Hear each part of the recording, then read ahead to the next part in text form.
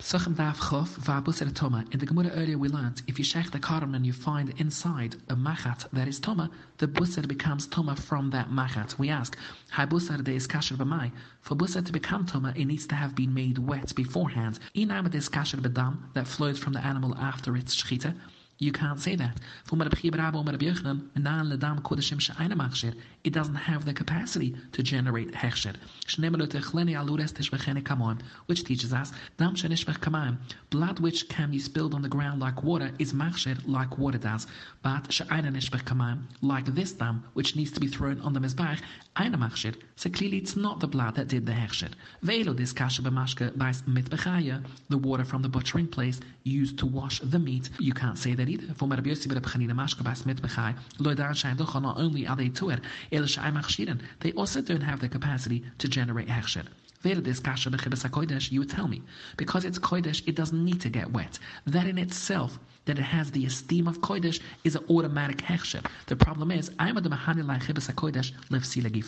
that is only enough to make the food itself unfit. But you said busar toma, which means lemimna ba'erishin v'shayni nama, that you would be able to affect tima onto what this busar attaches. That's not clear cut at all. Because if you want to learn that way, Tipsha the Shlukash actually had this question. Tzurit Shomanuchas, a dry lump of a carbon mincha, which never got wet, and it came into contact with tima.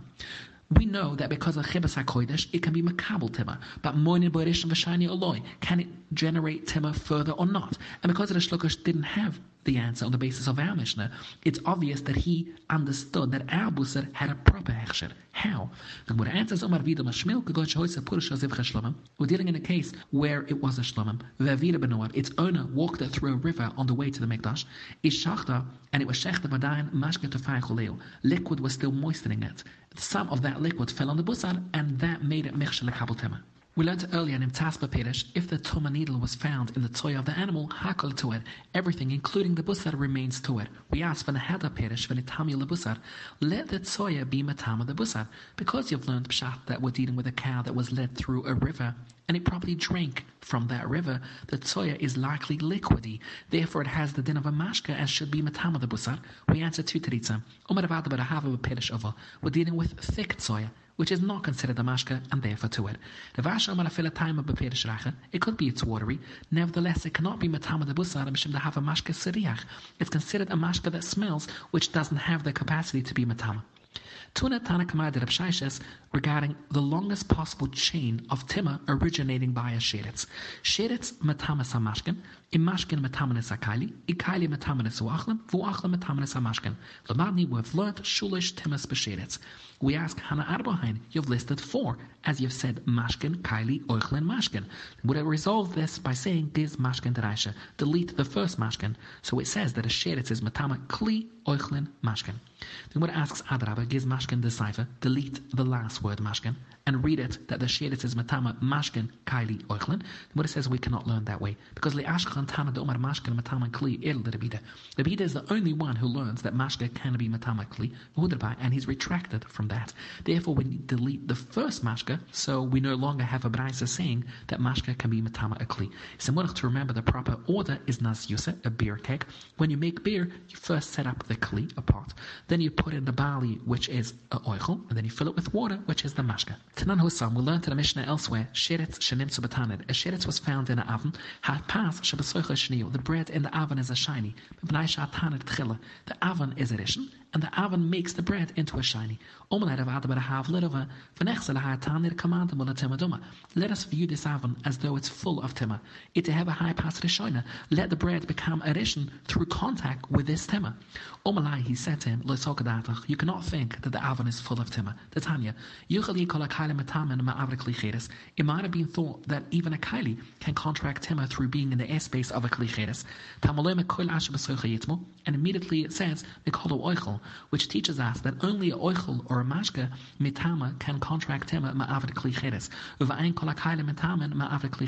But a kaili cannot. Now, if we would view the kaili as though it's full of tima, a kaili would also contract tima through being in the airspace, because it's as if attached to the sheretz itself and would become a rishon. Because a kaili cannot contract tima, must be that only the oven is a rishon, and what's inside is a shiny, something that a kli cannot become.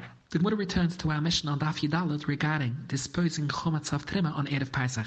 Rav Chisda Roma Pescha, he asked the contradiction, two halachas regarding Pesach. In Mashana, he resolves it as follows. Mi omer B'shia shtam ka'achas.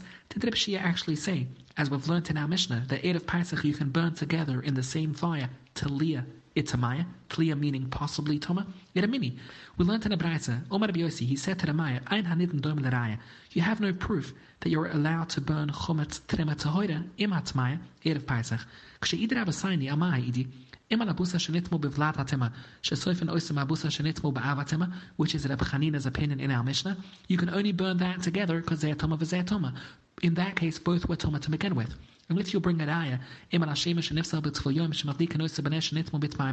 which is Rebbe Kiva in our Mishnah, in that case you can burn it together because the shema was puzzled to begin with.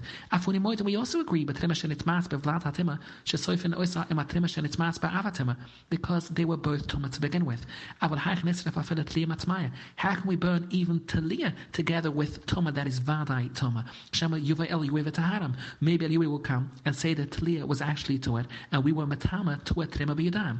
From Rabbi Yossi it seems that no Tana allows you to burn Talia with Tamaya together.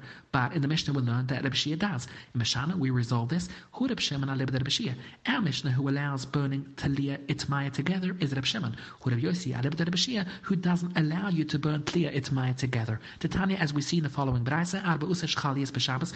Erev Pesach was on Shabbos. Mevarin es Hakam lifna Shabbos. We dispose of all chometz before Shabbos.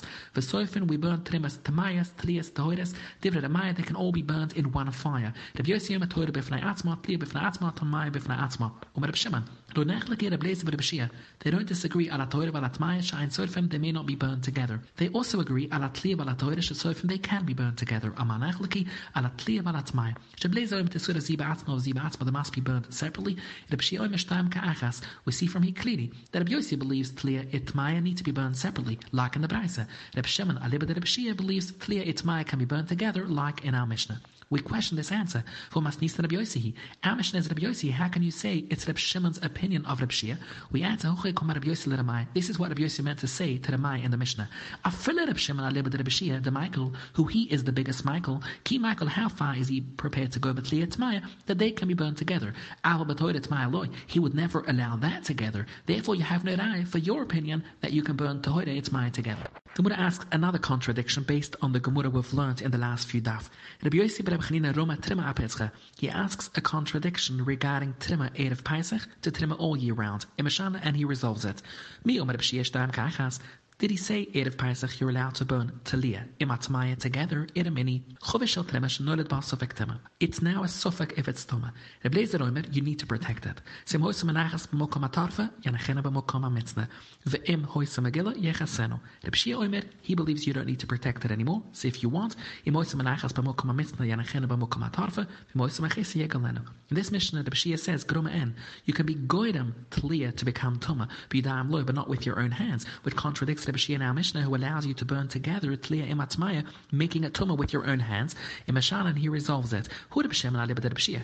Our Mishnah is Reb Shimon, as we explained above, who allows you to be matama b'yadam, while Hu Reb Yossi alibad Reb Shia. This other Mishnah is Reb Yossi, who does not allow you to be matama b'yadam. Therefore, you can only be a goyim. We now ask a third contradiction, also based on Gemara we've learnt in the last few daf. Reb Luzer Roma trema atrema in Mashana, and he resolves it. Mi Omer Reb Shia groma en b'yadam loy. Did Reb Shia say, as we've just learnt, that Talia you can only be goyim tima, but not be yudam. Eramini. We learnt earlier. Choveshel trema shenishbru b'gas wal yona. Etachteu in the lower reservoir is chilim tamaim. So if the trema flows in, the trema will become toma, mixing with the chilin and making the entire mixture usa to eat. If you're able to save a revis of the trema before it flows into the reservoir, yatzl. If you're unable, let it flow down and become toma automatically. So you stop it from flowing into the chilin. In this this Mishnah, Rabbi Shia allows you to be matama trima b'yadayim. In Mashana, he answered, Shani Usam. In the case of trima that is about to flow into a reservoir is different. They can have some chilin. You're going to lose the chilin in the reservoir. Therefore, you can be matama b'yadayim. But without that loss, you can only be godem.